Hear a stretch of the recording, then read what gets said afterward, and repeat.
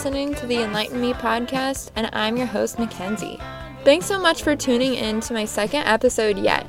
In this conversation, I'm talking with my friend Ryan, and we're talking all about disability. Ryan is a man of many talents, but something he's most known for is probably his basketball skills. I met Ryan when he was playing wheelchair basketball at the University of Illinois, and something I really admire about him is how open he is to conversation about his story with disability. Ryan was born with a disability that you'll hear more about, and in this episode, Ryan gives some advice to those of us who maybe have never dealt with disability before and aren't always sure how to talk about it.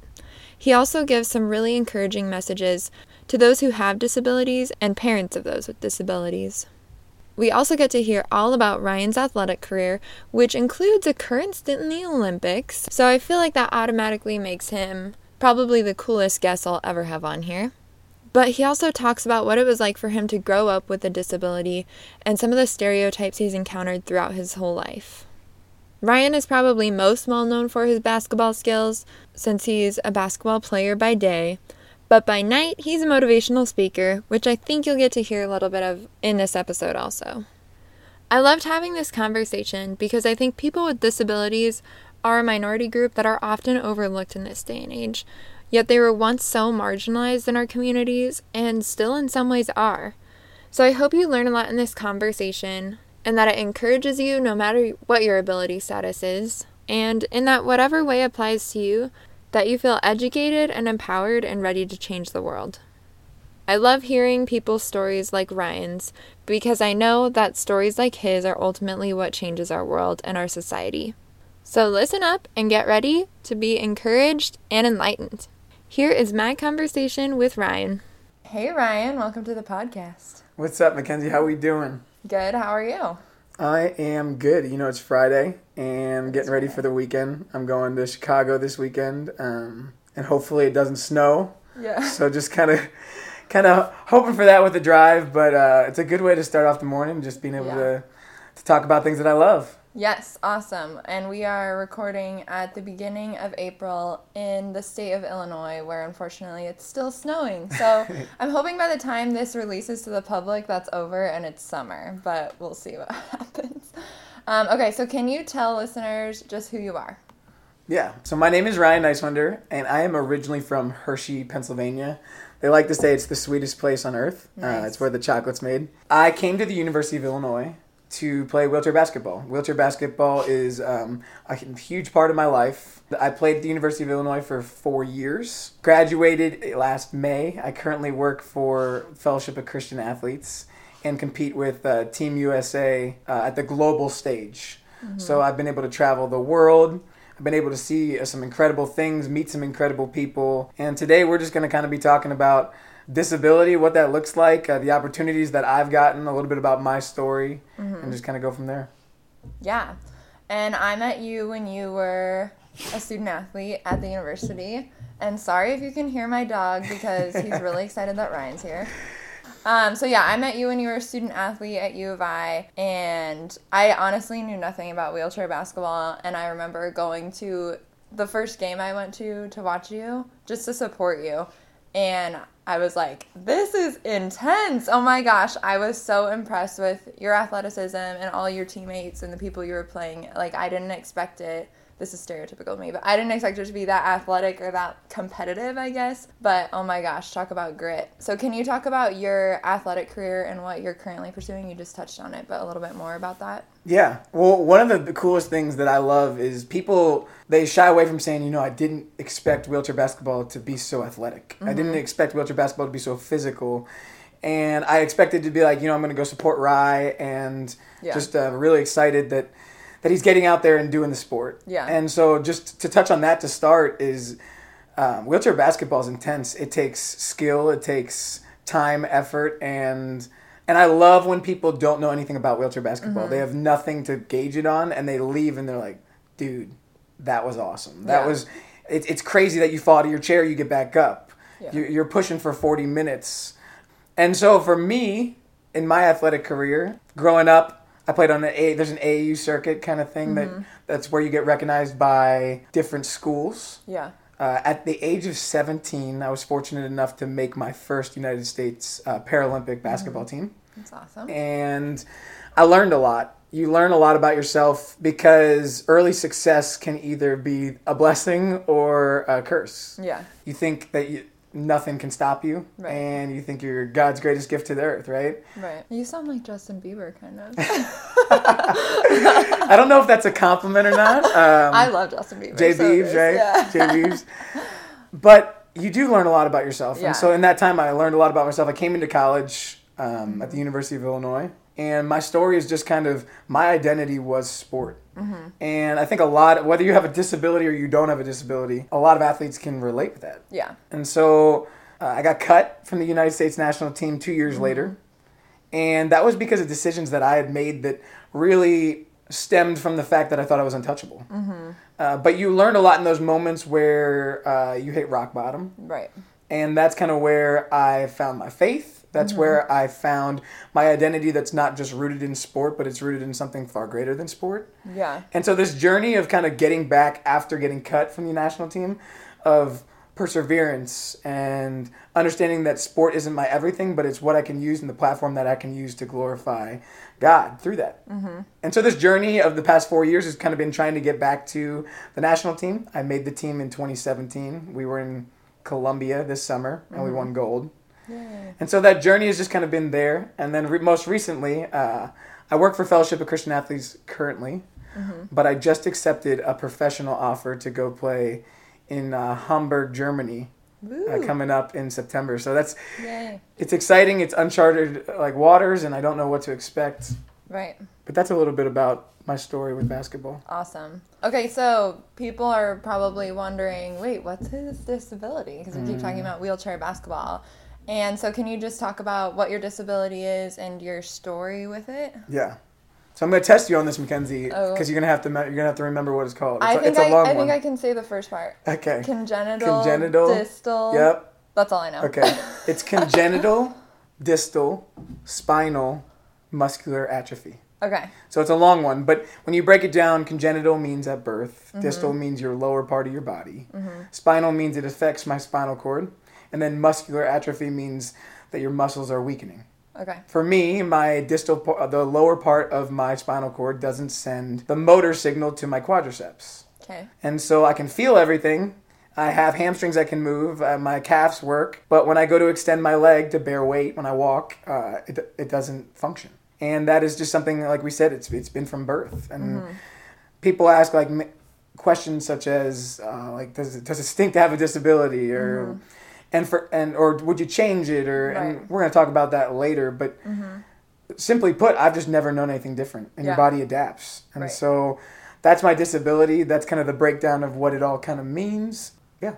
Yeah. And with your disability, just to give people an image of it, you're not in a wheelchair most of the time. Like most of the time that I see you, you're walking because you have braces, right? Yeah.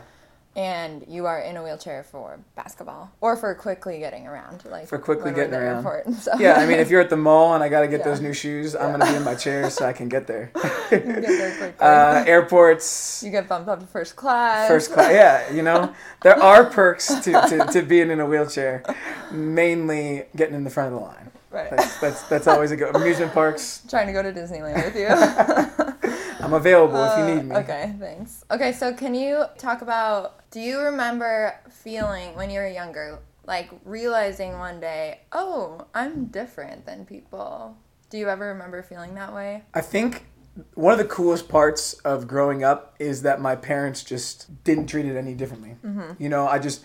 There was no such thing as Ryan having a disability. But as you grow up and things get faster pace and you're not as fast, I mean, you definitely notice things. I vividly remember I played t-ball. I used to play micro soccer, and I'd be the goalie, or I'd hit the ball really far in t-ball and then only get to first base. Mm-hmm. But you get to the point where the game just gets faster than you. Mm-hmm. My parents, I think, first started to realize it, and then I realized it. Mm-hmm.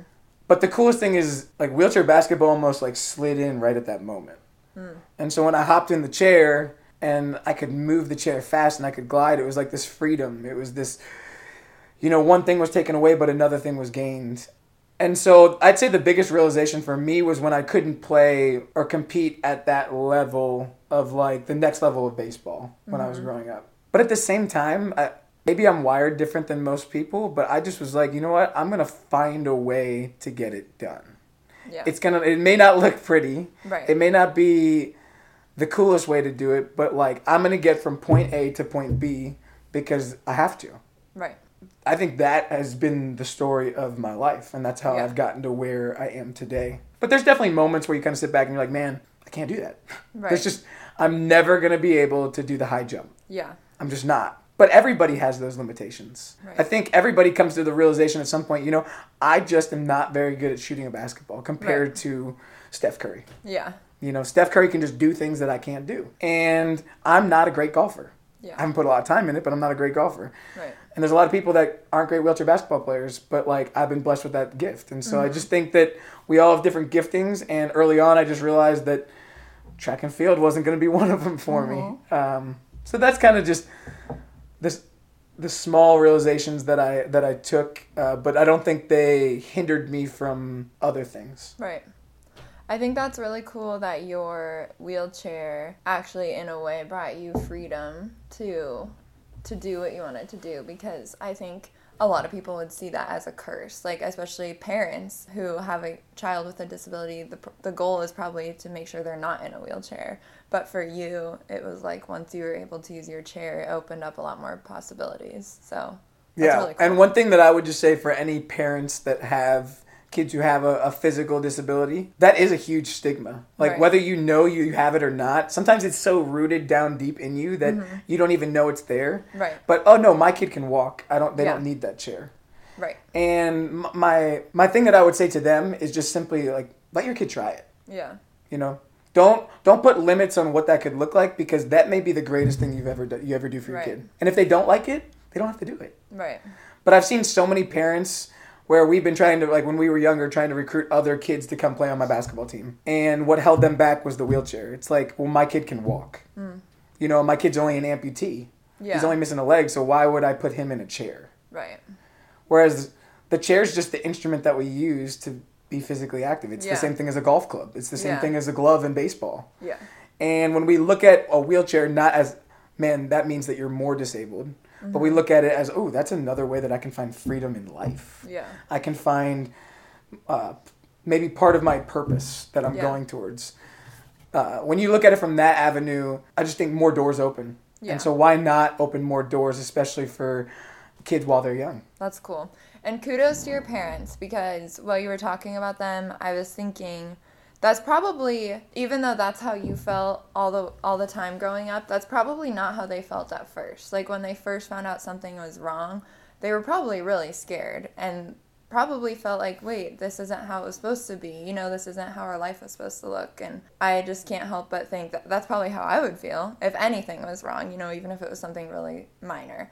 You know, you worry as a parent, and I think that eventually it just becomes your new normal, and they hopefully didn't let you ever see that side of it and adjusted their thinking, and now it's just normal. Like, it's just life. Yeah. As you get older, I haven't had too many of these. I honestly want to have more of these conversations with my parents. Yeah. But I've definitely had, okay, so when I was younger and you found out, like, what was going through your mind? Well, one of the big things, and this just speaks volumes, is when I was 10 or 11, that we built a new house. And we built a rancher. And first off, I don't know if that was their dream. Right. They may have dreamed of having this 2-story house. Right. But sometimes you have to make adjustments. Right. And as an 11-year-old, a 10-year-old, I'm not thinking about, man, my parents are making those sacrifices. I'm just like, new house, awesome. Yeah. Well, there's other things. Yeah. They made sure that, like, every doorway in our house is wider than normal. Yeah. You wouldn't recognize it if you were in my house, but they did that because they didn't know what life was going to throw. They didn't know if I'd be living with them my entire life. Yeah. I mean, questions such as that, which now you look back at it and I'm living 12 hours away from home and about to go over to Germany. Right. But you just don't know. Yeah. And it's okay to be proactive in those steps, right? Yeah. And what my parents did a great job of is they were proactive in those steps, but they never let me know that. It was just, we're moving to a new house. We're doing this. We're doing that. it was never, oh, this stinks. Like, you overhear them. No, it was just another awesome opportunity to just go and spend time with my kid and push him to the next level. Yeah. So I look back at my parents' sacrifices that they had to make that I only realized now. And I think that's taught me to, no matter if my kids have a disability or not, don't put limits. And don't allow your kids to see some frustrations that you might have that can limit their growth. That's really cool. So we've been speaking to the parents a little bit. What about to people that are listening that might have a disability themselves that are feeling down about it? Because I've always felt like you had a great attitude about it. I've always felt comfortable talking to you about it. But I remember feeling like with some of your teammates that I got to know, I remember one of their moms told me it's still really hard for him, and it's been years. So what about to those people? Like, what would you want to say to them? I think something that I learned, and I'm still learning, is that you can't love other people and you can't love what you do until you love yourself. It's a tough realization to go to the grocery store sometimes and there's a little kid that says, "Mommy, why is he in a wheelchair?" You know? Yeah. I mean, something that can get under your. It's like that's a dig. Yeah, Like, control your kid. Yeah. But I have turned that. What I have seen in my life is that having a disability and being unique is God's gift to me. It's given me the ability to impact, inspire, be more recognizable. When I go somewhere, people aren't like, "That's Ryan." They're like, "No, that's the guy that spoke at X." Or he spoke at the Student Athlete DIA Inclusion Summit. And they don't remember my name per se, but they remember what I said. Right. That's huge. That has given me the ability to make my words more impactful. And it's that double-edged sword because then you have to be okay. Like, you have to be always kind of on because people are watching. So to answer that question, I might have just gotten off topic a little bit, but to answer that question, you have to love yourself. And when you love yourself and you embrace who you are and who God made you to be, and that you're not a mistake, then you just go out there and you find opportunities. Nothing's going to come to you. You got to go snag it. And faith thrives in uncomfortable situations, and you got to put yourself in uncomfortable situations. Yeah. And so what I've learned in my life is when I take one step of faith, that's when the adventure begins. That's when opportunities open. And I'm not saying every time you take that step that it's going to be the greatest thing that's ever happened, but don't let your disability hold you back from taking those steps. Right. And it all starts with stemming from loving who you are and embracing that, this may have not been my first choice that I ever had, but a lot of people don't get their first choice. And we're given this one life and this one opportunity. And so go out and try wheelchair basketball. Go out and be physically active. Go out and be the anchor for ESPN. Go out and achieve your dreams. Don't sit back and have the poor me party, because I guarantee if you do that, life is going to be really hard. It's going to be. And it may take you 20 more minutes to get dressed in the morning. That's not going to change. You have to do that every day. Right. So you have to love that part. You have to, even though it may not be your favorite part, you have to embrace that part so that you can get up and go do what you need to do. That's kind of been my mantra and my mindset throughout it is love yourself. Find peace in who you are. And then from that's like your foundation. From that foundation, lay bricks. Right. Lay bricks. Build up. And then all of a sudden you look down and you're like, wow, I'm high up. I've achieved these things. So that would be for the people that have disabilities that are struggling with it right now, that doesn't mean that you're not still going to struggle with it. It just means that you get to say not today. I'm not going to let that hold me back today. Yeah. And I can't help but think about people who weren't as blessed as you were to have such awesome parents. Because there probably are people whose parents fed into the stereotypes of disability and, like you were saying earlier, on their own held their kids back without letting their kids even try. What would you say to those people who never felt as ready to go as your parents made you feel? One, I'm sorry. That's tough. There's some things in your life and there's not. What I'm learning is that I'm a fixer. I like to fix things. Yeah. And sometimes there's just not a quick fix. Right. There's not anything that I could say on this podcast that is going to just quick fix your life. Yeah. Or quick fix that situation. But there are steps that you can take. I think one of the first ones is I'm a huge person of reflection. I'm a huge person of journaling and taking moments to rest. We talk about maximizing our time. Mackenzie, I want you to maximize your day. And the way that you maximize your day is way different than your neighbor, and the way different than the person down the street or in a different country. But I think one thing that we're missing out on is that to maximize our day is sometimes to take rest in our day, to reflect and to like vocalize the internal feelings that we're having. And so if you are someone that has a disability and you've been hurt by those stereotypes, like that person's in a chair, so they're just mentally not totally there. Oh, we got to put them in. Maybe some people have been put in special needs classes that didn't need to be because they were simply in a wheelchair. And my answer to that is, again, I'm sorry. But it's okay to release those frustrations, to write those frustrations down, to talk with people about those frustrations, because that's something that you're not just going to work through in a moment. But at the same time, you may feel numb, you may feel paralyzed, you may not even know what step to take or what direction to take that step, but take one. Take one. Mackenzie, 0 times a million every time you do it is 0. But 1 times a million is a million every single time. And if we don't take steps, it doesn't matter what direction you're going, take a step and see where it goes. If that wasn't the right one, tomorrow take a different one. And we can't be paralyzed by our past. We need to take steps, and that's for everybody. I mean, I don't care if you have a disability or not, but everybody has this baggage. Everybody has something that they think, I can't let someone else into that. And I would just say, take a step. Today, take a step. Yeah. And if that's uncomfortable, that's okay. That's okay, because that's exactly where you need to be. Right. And so with people with disabilities that have been hurt by stereotypes of just hundreds and hundreds of years, I encourage them that it's okay to feel the way you're feeling now. And it's okay to feel that way for a while, but don't let that dictate your life. Right. Well, if you can't tell by now, Ryan's also a motivational speaker, so available for hire if anybody's looking for one. See, she's getting me going. Like, when she asks questions like that, this is not fair. I'm just like, okay, what are we going to talk about? Motivational speaking.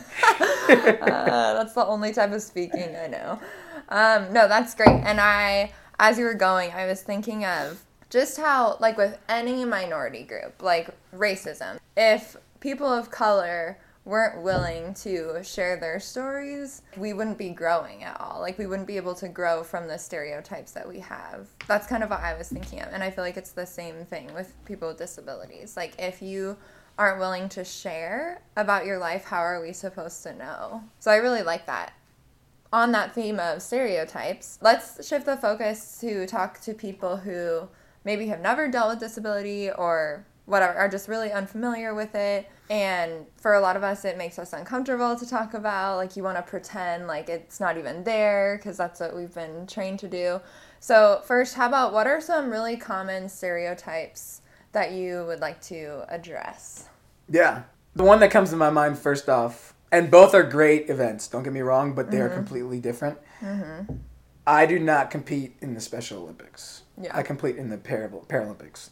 They're both awesome events, but they both have an intended purpose. Special Olympics is for cognitive disability, and Paralympics is for physical disability. Right. And so the Paralympics actually correspond with the Olympics, and a week after the Olympics, so in Pyeongchang, they had the Olympics, and then a week later, the Paralympics came. And the cool part is NBC is starting to show that more. And so when it's in the light more, when it's in center stage, more and more people now know what the Paralympics are. Yeah. But that is just, we take pride in the Paralympics. And so when people come up and make that stereotype that, because I'm in a chair, I have a cognitive disability and I'm in the Special Olympics. I know that it's an innocent mistake, but it's kind of one of those like, like I'm gonna answer you really nice, but that is a dig, just because I love my Paralympics and I want that to be. They're both great events. I can't stress that enough. Yeah. But they have both intended different purposes. Right. Yeah. That's one. Okay, so don't say that Ryan is in the Special Olympics because he is not. There you go. I would say another stereotype, just we talked about it today, is wheelchair basketball. You can't be athletic in wheelchair basketball. You can't be wheelchair. You can't be like, if you're in a wheelchair, it's not an athletic sport. It's cute. It's inspirational that you get out there. And I'm happy that you that you get out there and do it, and that you're active. It's like, no, actually, bro, I am darn good at what I do, and I put a lot of time into it. I can do push-ups with just my arms. Right? Like we put a lot of time into it. Yeah. And that's that's not just wheelchair basketball. That's all Paralympic sports. Right. It takes time, effort, dedication, sweat, and tears. And finally, I think there's this Paralympic movement that is starting to showcase that more. Yeah. But that's something that we've grown up in. And to break those barriers is just to speak on it. And so come check out, like if you've never seen a Paralympic sport, go check it out. That'd be Google it, YouTube it, because it will change your perspective. A change of place and a change of pace changes your perspective. I like that. And I think that that's super important. And so when we change the place that we're looking at and we change the pace of where we're going, all of a sudden wheelchair basketball isn't this cute, go out there and just work and do your thing. No, it's like, whoa. Those are athletes, and they put a lot of time into it. So those are two big stereotypes. I'm probably coming at it more from like a sports perspective, because I definitely have a bias with that. The other thing, here's another good one. Just because you're in a wheelchair doesn't mean you need help opening the door. People want to run ahead of you and open the door all the time? Yeah. Or like I'll be holding the door open and someone will come, no, you're good. I got it. It's like, bro, I had the door first. So just little things like that you're thinking that you're helping. Yeah. And it's like, actually, like, I'm a prideful person sometimes, which I don't know if is a good thing or not, but no, I'm holding that door. Yeah. You go get the next one. Yeah. So just little things like that. You think that you're helping. And I'll tell you what, Mackenzie, if I need help with that door, I'll tell you. Okay. I'll tell you that I need help with that door. Okay. Because just like I'm a gentleman, I want to hold the door open for my lady. And if another dude comes and takes that from me, like, that's taking away. That's really small. Yeah, it's like, what? You don't think I can take care of my girl? Yeah. So just little things like that. And the last thing with these stereotypes, what I want our viewers and our listeners to know, is just it's one of those. You're probably gonna say, "Oh, I've done that before." Right. Yeah. And that's okay. Yeah. That's okay. It's not something that just like you've done it, you should feel bad. No, it's just be more aware of it and don't hesitate to do things or interact with people with disabilities because you're like, I don't know if I should do this or I shouldn't do this. What did we talk about before we came on here, Mackenzie, that I said to you about, like, don't feel that any questions are off limits. Yeah. Yeah. Don't feel like anything, like, if you want to know about my disability, ask about my disability. Right. If you want to know things about my life, ask about him. Don't feel uncomfortable. I don't know if I can ask him about his disability. Yeah, that's good. I think for people, and you have definitely opened my eyes a lot, but even still, if I met someone I had never known before, I would probably feel the same way I felt the first time I met you, of like, can I ask about that? Or should I offer to help? Like, you want to say the right thing and do the right thing, and usually that makes you do the wrong thing. Well, check it out. I think, and this isn't anything, but when I meet a girl for the first time, right, I have a bunch of questions, and if I keep them bottled up, like, the relationship's going to be really awkward. The best conversations and the best relationships are the ones where you're just honest and open with each other, because you just know everything about that person, and that person knows everything about you. Yeah. That's how you feel probably with Justin. Right. You just trust him. And if you and I are friends and you've been dying to ask me this question about my disability, I'm almost more mad that you haven't asked about it, because every time we meet up, you're thinking about it, and I have no idea what you're thinking. Yeah. Maybe I'm wired different than some other people. Right. And I wouldn't say, if you're in a grocery store and there's someone in a chair, I don't think it's appropriate for you to go up and ask them what's wrong with them. Yeah, yeah. Because, one, never ask someone what's wrong with them. Right. That's just bad. Yeah. Two, you don't know that. Like, you don't know that person. The reason why I want you to ask that question is because you know me or we've met. But that's like walking up, like, where are you from? Like, because they're black or because they're Indian. Right. Now, if I've interacted with you a bunch, hey, tell me about where you're from. But those are things that just, those are social cues and social interactions. That's like, if you're at the grocery store and I'm in a chair and you don't know who I am, right, I'm going to be nice if you ask the question, but I'm kind of like, hey, it's none of your business. Right, yeah. I don't really know you. No, that's great. I think that's really good. That's probably where most of us would struggle, is like in the very first interaction with someone where you obviously are wondering because it's visible, but yet, is it okay to ask that? So that's a good lesson. Thank you for sharing that. All right, how about what would you want to say to people who are wanting to care for people with disabilities? Like maybe there's someone from their friend group, someone who's in their life who they want to care for well, but they haven't yet talked about this. One of the big things with disability that makes it tough is that there is no disability that is the exact same. It's crazy to think, but like someone that has my exact disability is probably totally different than me. Just because you have a spinal cord injury doesn't mean that every spinal cord injury is the same. Yeah. Some people can't move their arms. Some people can walk and you wouldn't even know they have a spinal cord injury. Yeah. So if you are friends with that person and you do want to care for them, I wouldn't say have the conversation with all your friends around, but just sit down, hey, I've been really thinking about this a lot lately.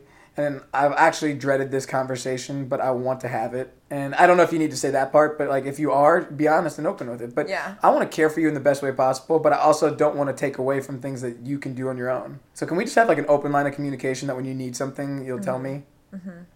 Yeah. I just think, like, I go back to honesty. I have just found in every relationship that I've ever been in, when I'm not honest, it doesn't go well. Yeah. And when I am honest, it doesn't mean that what I want to happen happens, but there's never uncomfortable conversations. Mm-hmm. And I think that goes straight to someone with a disability. And you do care about that. And that will show with you asking them those questions. But if I say, hey, can we just be open and honest and candid about what you need and what you don't need? Then no longer are you like second guessing yourself when you open that door or when you help them into the car. You're just, and it's natural. So that would be my advice, is just every disability is different. And so I can't give like this one-size-fits-all formula other than talk to the person. That's good. And I think it is definitely possible that there are people who are not as open as you are, right? That might not want to talk about that at all, even if they have a good relationship with that person. But at least you ask, like, at least that they see that you care. Like, if it's coming from a place of love, then, I mean, they're not going to be that mad, hopefully. Yeah, and the biggest thing that you need to focus on is this. If you ask the question and they say, I don't really feel comfortable answering that question right now, drop it. Don't dig. Because the hard part, and I'm actually learning this lesson right now, is just you don't know what that person's going through. And so you need to, like, you're not going to fix their situation if they don't want you to fix it. And they'll let you know when they want you to open that door for them or do whatever. And so I would just say, ask the question, be candid, and then respect their answer. Mm-hmm. Everybody's different. You're right. I'm a very open person. Mm-hmm. I'm a pretty open book. Not everybody's that way. And you asking that question may be the first time anybody's ever asked that question. And so they may in that moment not even know what they need. Yeah. And that's why they say, I'm not comfortable answering that question right now. But that may open the door to 4 years down the road, them telling you. So don't shy away from the question, but also don't pry for the answer. That's great. And I would say on the other end of it too, I've told you this before, but if there's anybody who does have someone with a disability in their life, I have been amazed at how, probably like how your parents have felt, like how just normal it's become.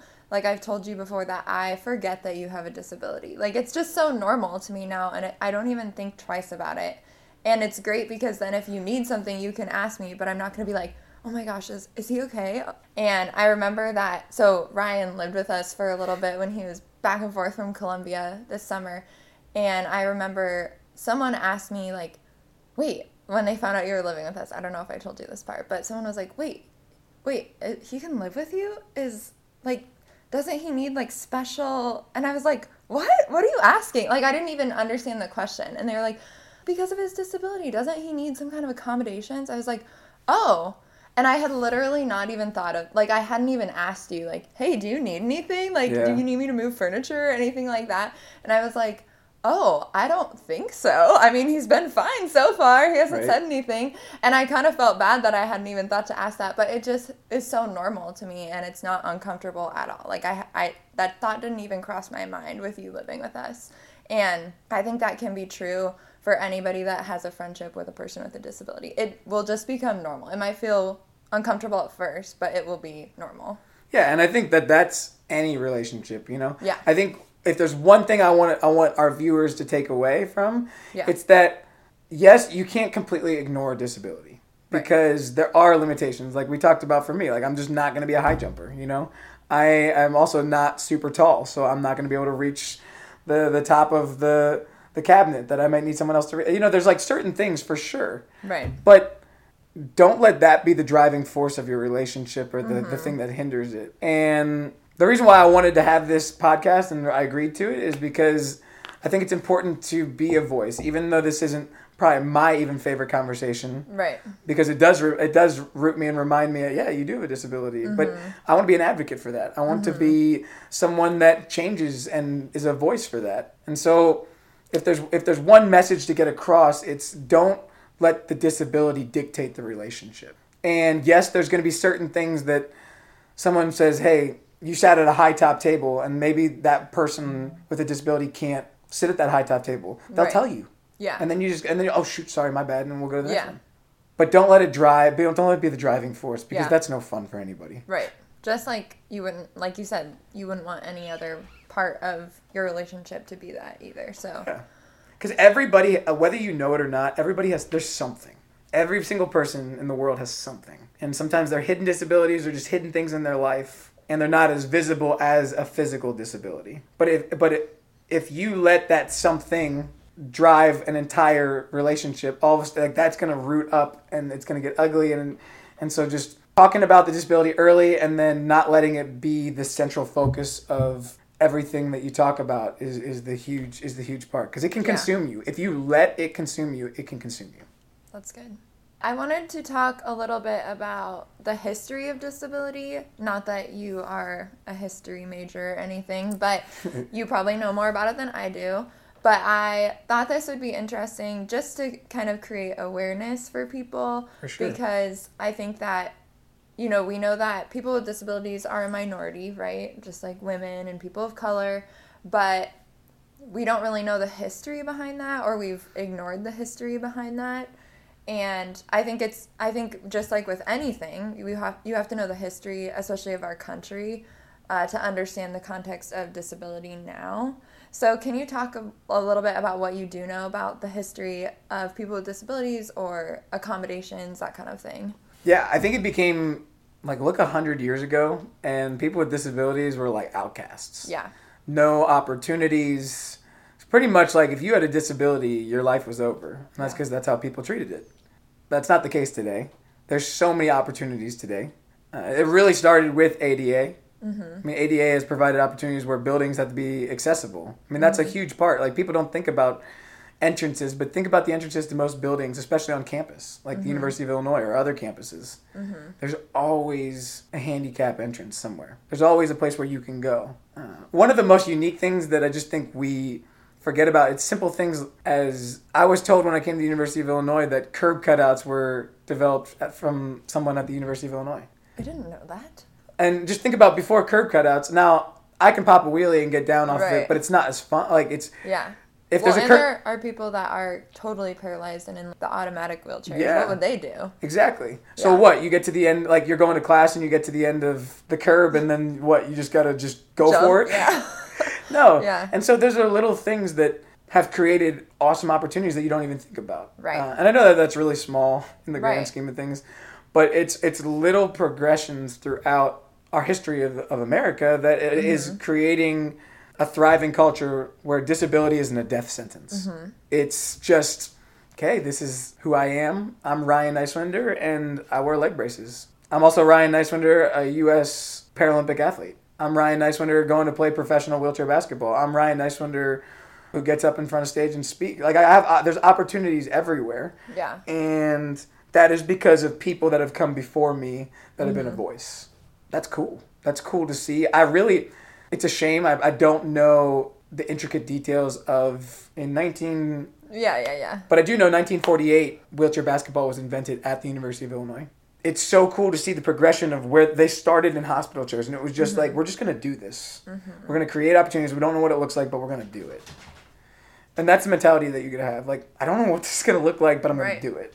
And Dr. Timothy Nugent created opportunities and pushed this movement. And now we have 9 going on, we're hoping 10, 12, and continuing to grow of just teams that come together every year to play wheelchair basketball. We have this division. Yeah. Scholarships are available. I mean, are you kidding me? We go from you're an outcast to society to my college is paid for because of wheelchair basketball. Mm-hmm.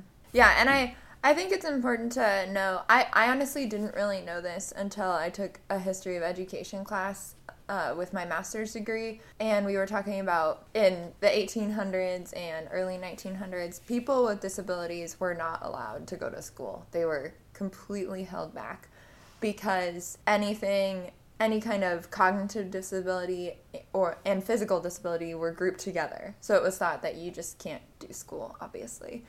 And I just think that's insane. But also, I think we have to know that to see how our thinking has been influenced over the years. Like why a teacher now might say, oh, that kid should be in a special needs class. Because that's what we thought for so many years. So I think that's really interesting. And I don't know, I love understanding history to know why things are the way that they are today. And when you look at history, the way culture has changed, the way movements have been created is people being a voice. I mean, the way that women gained more rights is people were a voice. There was a voice behind the movement. People just didn't stay where they were. Yep. And that's what I'm even doing this weekend. I'm going to represent wheelchair basketball at the Athlete Advisory Council for the United States Olympic Committee. And part of, and other athletes believe in this too, but part of it is like when you win a gold medal and you're an Olympic athlete, you get paid a ton more than someone that's a Paralympic athlete. I mean, there's just one example of separation, right? Yeah. But the amazing part is that look at the progress that we've made as Paralympians of like where we were before to where we are now. And so as long as we continue to see progress, I'm in. But you got to be a voice. And that's the moral of it, is that to continue to be a voice, if you're listening to this podcast, we're going to have some fun with this in a little bit, but it's definitely been on a serious note right now. And it's just because sometimes when you talk about things that you don't know, like that are prevalent in society, but at the same time, you may be on the side of like, I'm not really comfortable talking. Like when it's uncomfortable to talk about, you just need to listen. And I think that that's what this podcast can be. It can be, all right, I'm going to take a couple nuggets from here. And the most important thing that I'm going to take is don't let disability define how you think of others. Yeah. Okay, if you could pick one main message that you want people to walk away with, what would it be? I would just say don't let your past dictate your perception on disabilities and adapted athletics. Create your own thoughts. Create your own mindset and go into things open. Because you'll be amazed what you see. You'll be amazed what you see. And don't treat anybody any different. Just because I have a disability doesn't mean that, like, I'm no more inspirational than Michael Jordan. You know? I'm no more inspirational than any other sports player that's going out and doing their thing, right?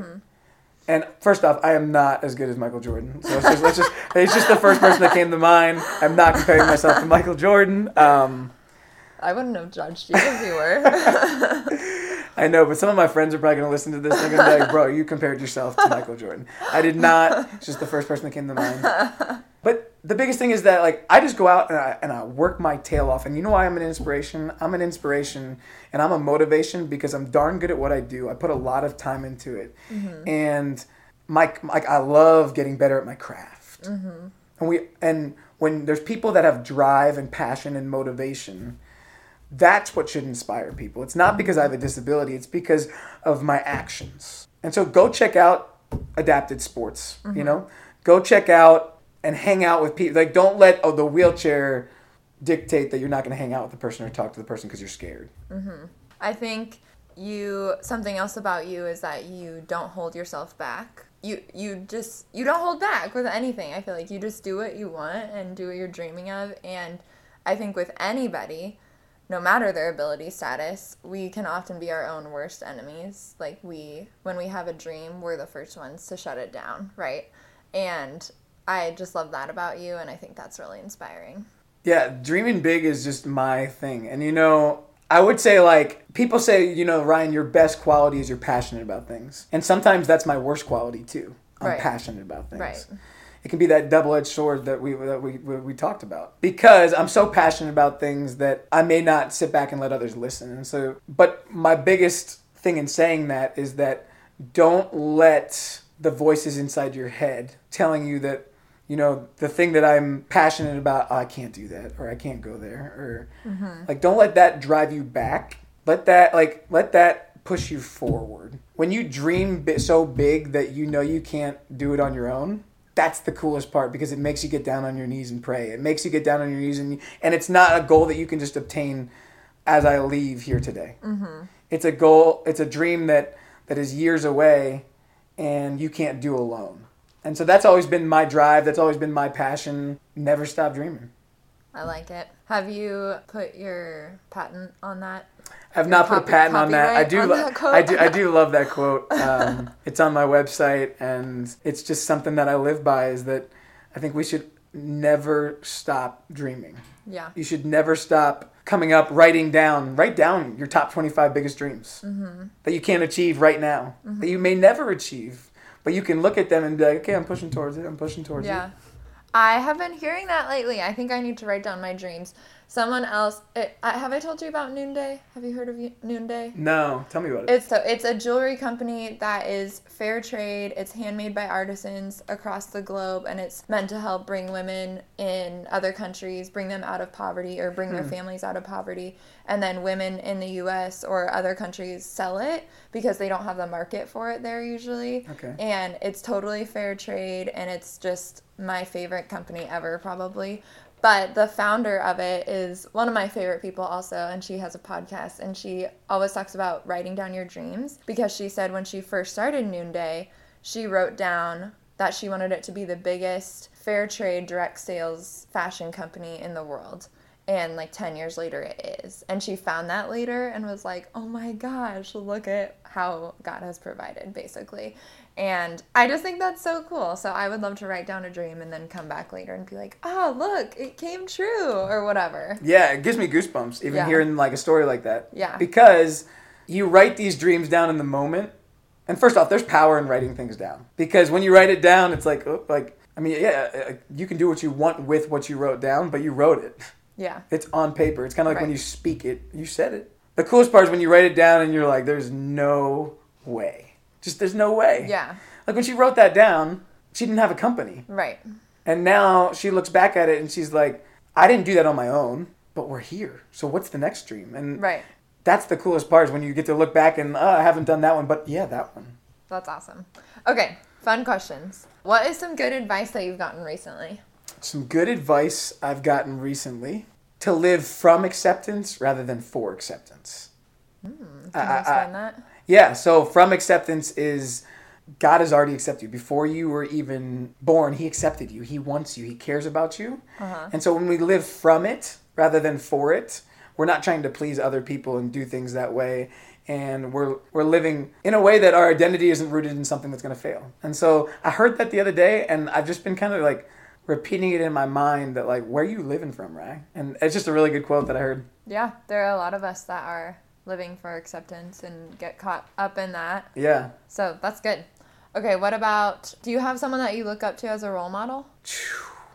There's a couple of them, but one of the biggest things that my uncle is going through cancer right now, and it's been super tough, but I love seeing people and their integrity and their character. And when you go through tough situations, it's just really cool to be able to see people stay true to who they are no matter what the high or the low is. Yeah. And he's just kind of stayed true to who he is and clung tight to the things that he's always clung tight to. Every time I talk to him, I'm like, man, this guy is going through chemo treatment and pain and suffering, yet there's so much joy in his voice. And so just hearing him, hearing his experiences and being able to walk through that, he's been such a cool role model in my life through this season. Yeah, he is precious. He's awesome. Uncle Randy's the man.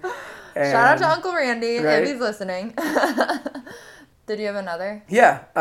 I'd say a sports figure that I really look up to as an individual is I enjoy watching LeBron James. I think that he gets a lot of scrutiny both ways. But what I do love about LeBron James is that he not only works his tail off and like is the first one in, the last one out, the hardest working, but he uses his voice for what he cares about. Whether you agree with it or not is a totally different story. But he uses his platform for more than just basketball, and he's an advocate. I just literally saw yesterday, he got asked about, what do you think about women coaching in the NBA? And he was like, if you can coach, you can coach. And that's been plastered everywhere because he's LeBron James. Yeah. But I just really like that he not only like is a phenomenal basketball player, but he is a phenomenal advocate for the sport and for just minority groups. Yeah. And that's been really cool to see. So I know that can get that's going to get some criticism. Some people just stop listening. I know, that's okay. seriously. Because they're just LeBron haters. And, when he moved to Miami, I wasn't fond of it. I was like, what are you doing, man? But he was also like 18, wasn't he? He was definitely younger. It was more of like his spring fling kind of thing. But at the same time, yeah, it's just really cool. When you see athletes do it in the right way and use their platform for just more than just themselves. Yeah. It's cool. That is cool. I actually love LeBron. He's podcast goals for me. Like, someday LeBron will be on the podcast. You hear that, LeBron? We're calling you out. I'm going to write down that dream, okay? There you go. There's a dream. There's a dream, LeBron. You can make it happen. All right. I love it.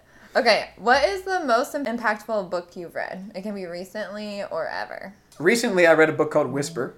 Okay. And it's by Mark Batterson, who's probably one of my favorite authors. Okay. Really good. And it just kind of talks about how we are so busy in our society that we don't take time for rest. Mm-hmm. And he uses stories just of even, I wrote on my website about it, but it at RyanNicewinter.com, I'm going to plug that. But nice. He talked about that Beethoven wrote Beethoven's Fifth Symphony. And everybody knows that iconic 4 notes of da-da-da-da. Right. But before it, he put a rest. And he put an 8th rest right before to start off the piece, because when people are coming in, there's all this ambient noise. Mm-hmm. And so when he drops his hands and plays, everybody gets silent.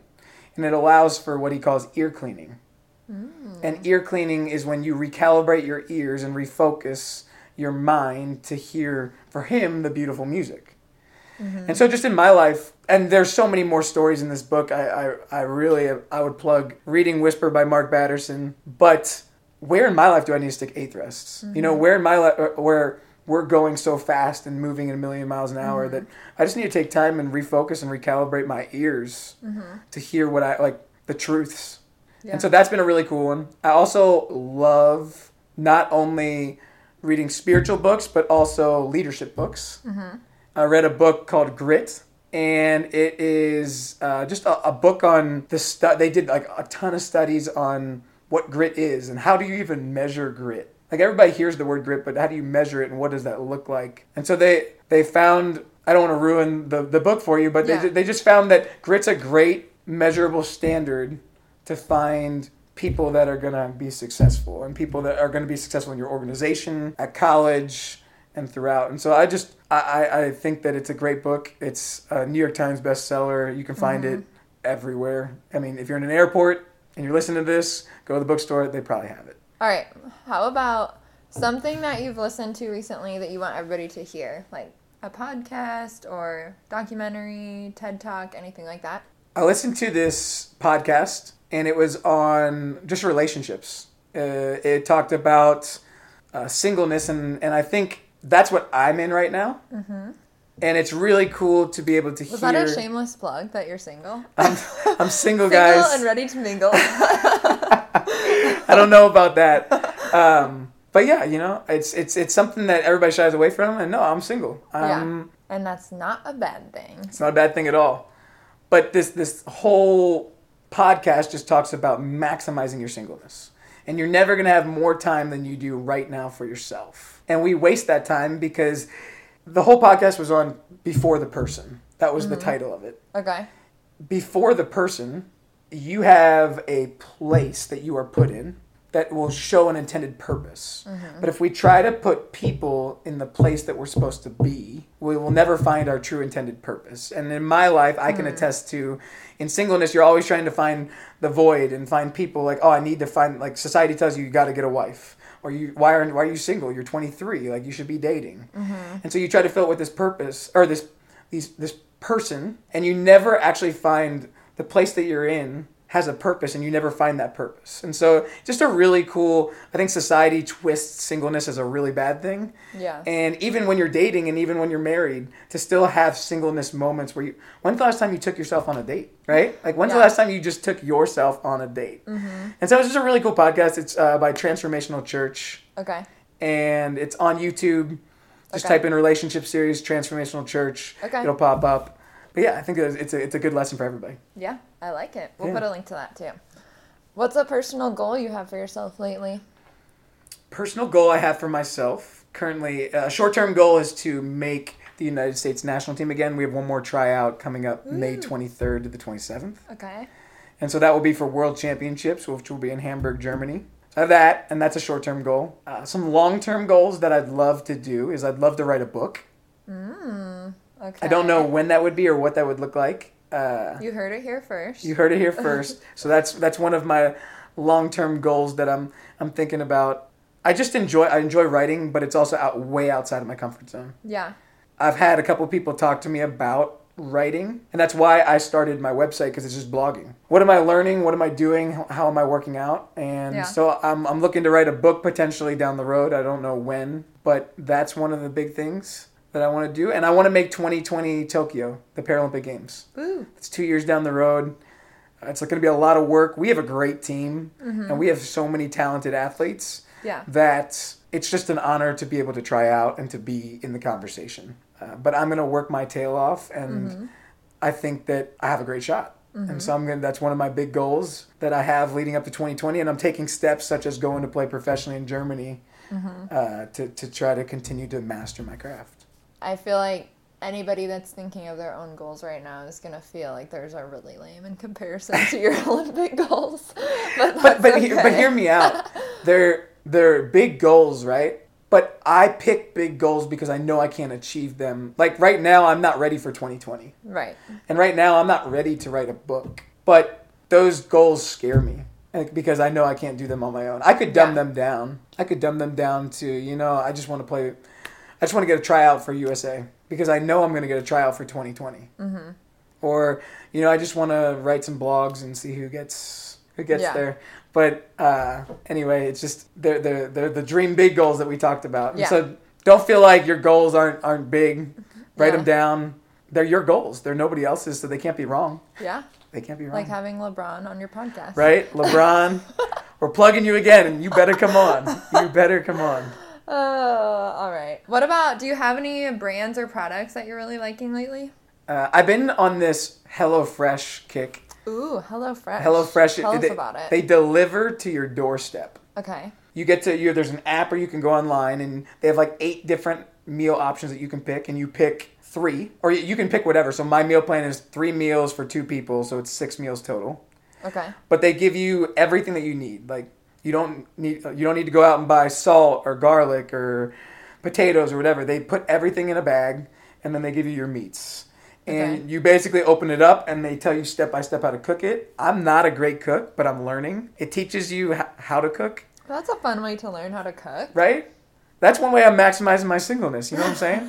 So when the girl comes along, I'm like, yeah, I can cook. I can do it. But yeah, it's just a great way to eat healthy. It's a great way to not waste food. I feel like a lot of times we buy all these things in bulk, and then they waste. Food waste is a problem in America. Right? And so it's a great way to do that. And if you're just like, man, I don't really know where to start with cooking or to get healthy, it's a great way to do that. And so I encourage you to go online, check it out. It's just something that I've been doing lately, and I've found a lot of value in it. Awesome. And it saves you time. You don't have to go to the grocery store, It's literally at your doorstep every Tuesday. That sounds really nice, actually. Okay, so you've referenced your website a couple times. So what are you working on creatively right now? Creatively, I just launched my website, RyanNicewinder.com, and that's been a big step for me because it takes time to develop and create a website. 2, you have to buy the domain. Yes. So it's taking a step of, hey, I'm actually doing this. And then you always have the lies in your head that, like, nobody's going to read this. Why are you doing this? So that was a big step for me in just launching that website. Every week I'm looking to post something, and the purpose of the website is to empower other people to reach their untapped potential through workouts, through my nutrition, and through just what I'm learning. I think it's important to a lot of people want to do stuff, but there's just no action steps or like people to help them go and do that. And so that's what I want my website to be, and we will see where that goes. So I'm working on that. Like I said, I am going to Germany for professional basketball. So just kind of working out what all that looks like in terms of what it's like to live in Germany. Yeah. I mean, I don't even speak German, so that will be fun. They use different electric plugs, I've learned. I need I need to just speak with someone and say, hey, what do I need? Yeah. What are the how-tos of surviving in Germany? Right. Yeah. So I'm working on that. And then I hated reading. Absolutely hated reading growing up. And one of my mentors challenged me that, hey, Rye, you got to, like in your 20s, you need to read more. So I started reading, and it's really been just a cool way to get Rye time. It's been a cool way to say, you know, I'm going to take myself on a date. I'm going to go grab a cup of coffee, and I'm going to read for an hour. And it's actually in my schedule. It's not something that I'm like, oh, I'm going to do that, and if I don't get to it. No, like, it's in my schedule. And so something that I'm working on is just trying to read a book like every 2 to 3 weeks. And that is helping me write on my blog. That's helping me interact with people. But it's not for other people. It's for me. And so those are 3 things that I'm working on that I've just been really at the top of my list of just focal points. Cool. I like it. Okay, so people can connect with you through your website, ryannicewonder.com. We'll put a link to that, right? Yes. Also, social media, Instagram, is that the best place to find you? Instagram is the best place to find me. I love posting on there. I have a Twitter, a Facebook, and like LinkedIn and stuff, but everything is through my Instagram. Okay. What's your handle? It's at Ryan Nicewonder. It's super simple. That is simple. We'll spell your last name, though. Yeah, that will be the key. You will never find me if you don't know how to spell my last name. Yes, you can guess, and we'll see what happens. Well, Ryan, thank you so much for coming on and for just sharing what isn't always a comfortable topic for people and being vulnerable and sharing about your experiences and just for educating us. I learned a lot. Even though I've known you for so many years, I just learned a lot. So I'm sure other people did too. So thank you for that. Yeah, thanks for having me on. This is cool. I think that like one of your big dreams was stepping out and doing this podcast. So keep tuning in, and I'm excited to keep listening to who you bring on. So thanks for having me. Thanks. I appreciate it.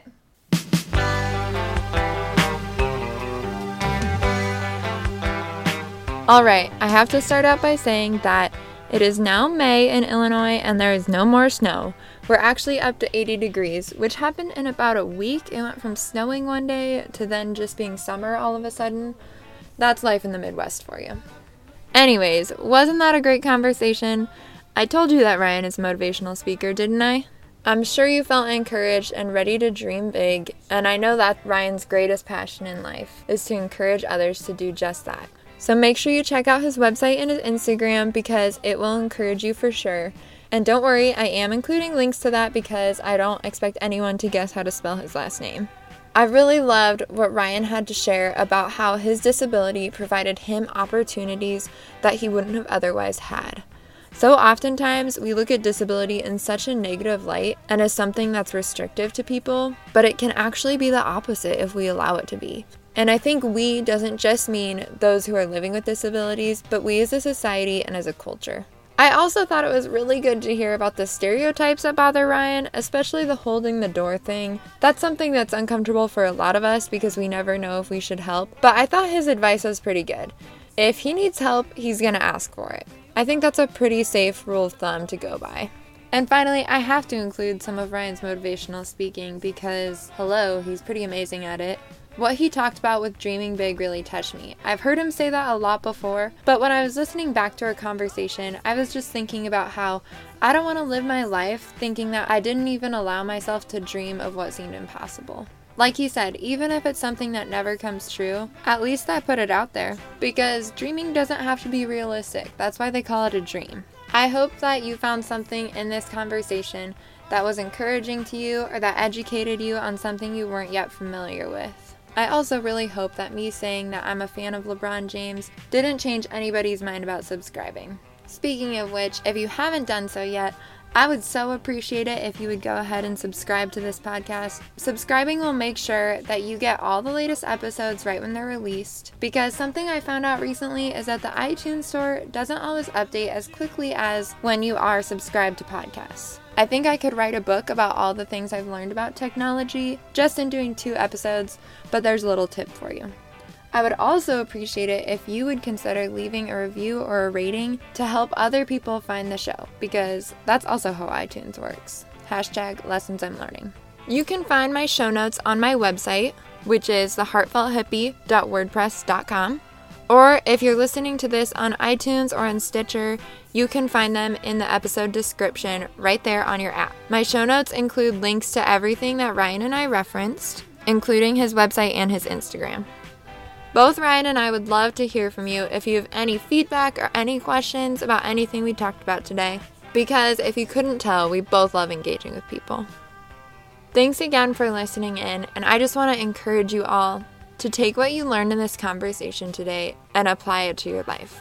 Whether that's having conversations with those with disabilities who are in your life, or maybe it's just spreading awareness and helping to end the marginalization of groups that are minorities. These conversations are important, and they're what's going to create a shift in our culture. I hope you feel enlightened, and make sure you keep your eyes out for my next episode releasing in 2 weeks, where I am interviewing Samantha Martin, the founder of Agathos Athleisure based in Nashville, Tennessee.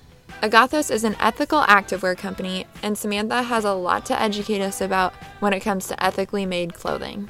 She is an amazing person, and I loved getting to know her. So look out for that episode releasing in 2 weeks from today. And until then, keep having important conversations and keep seeking to get enlightened. Peace out.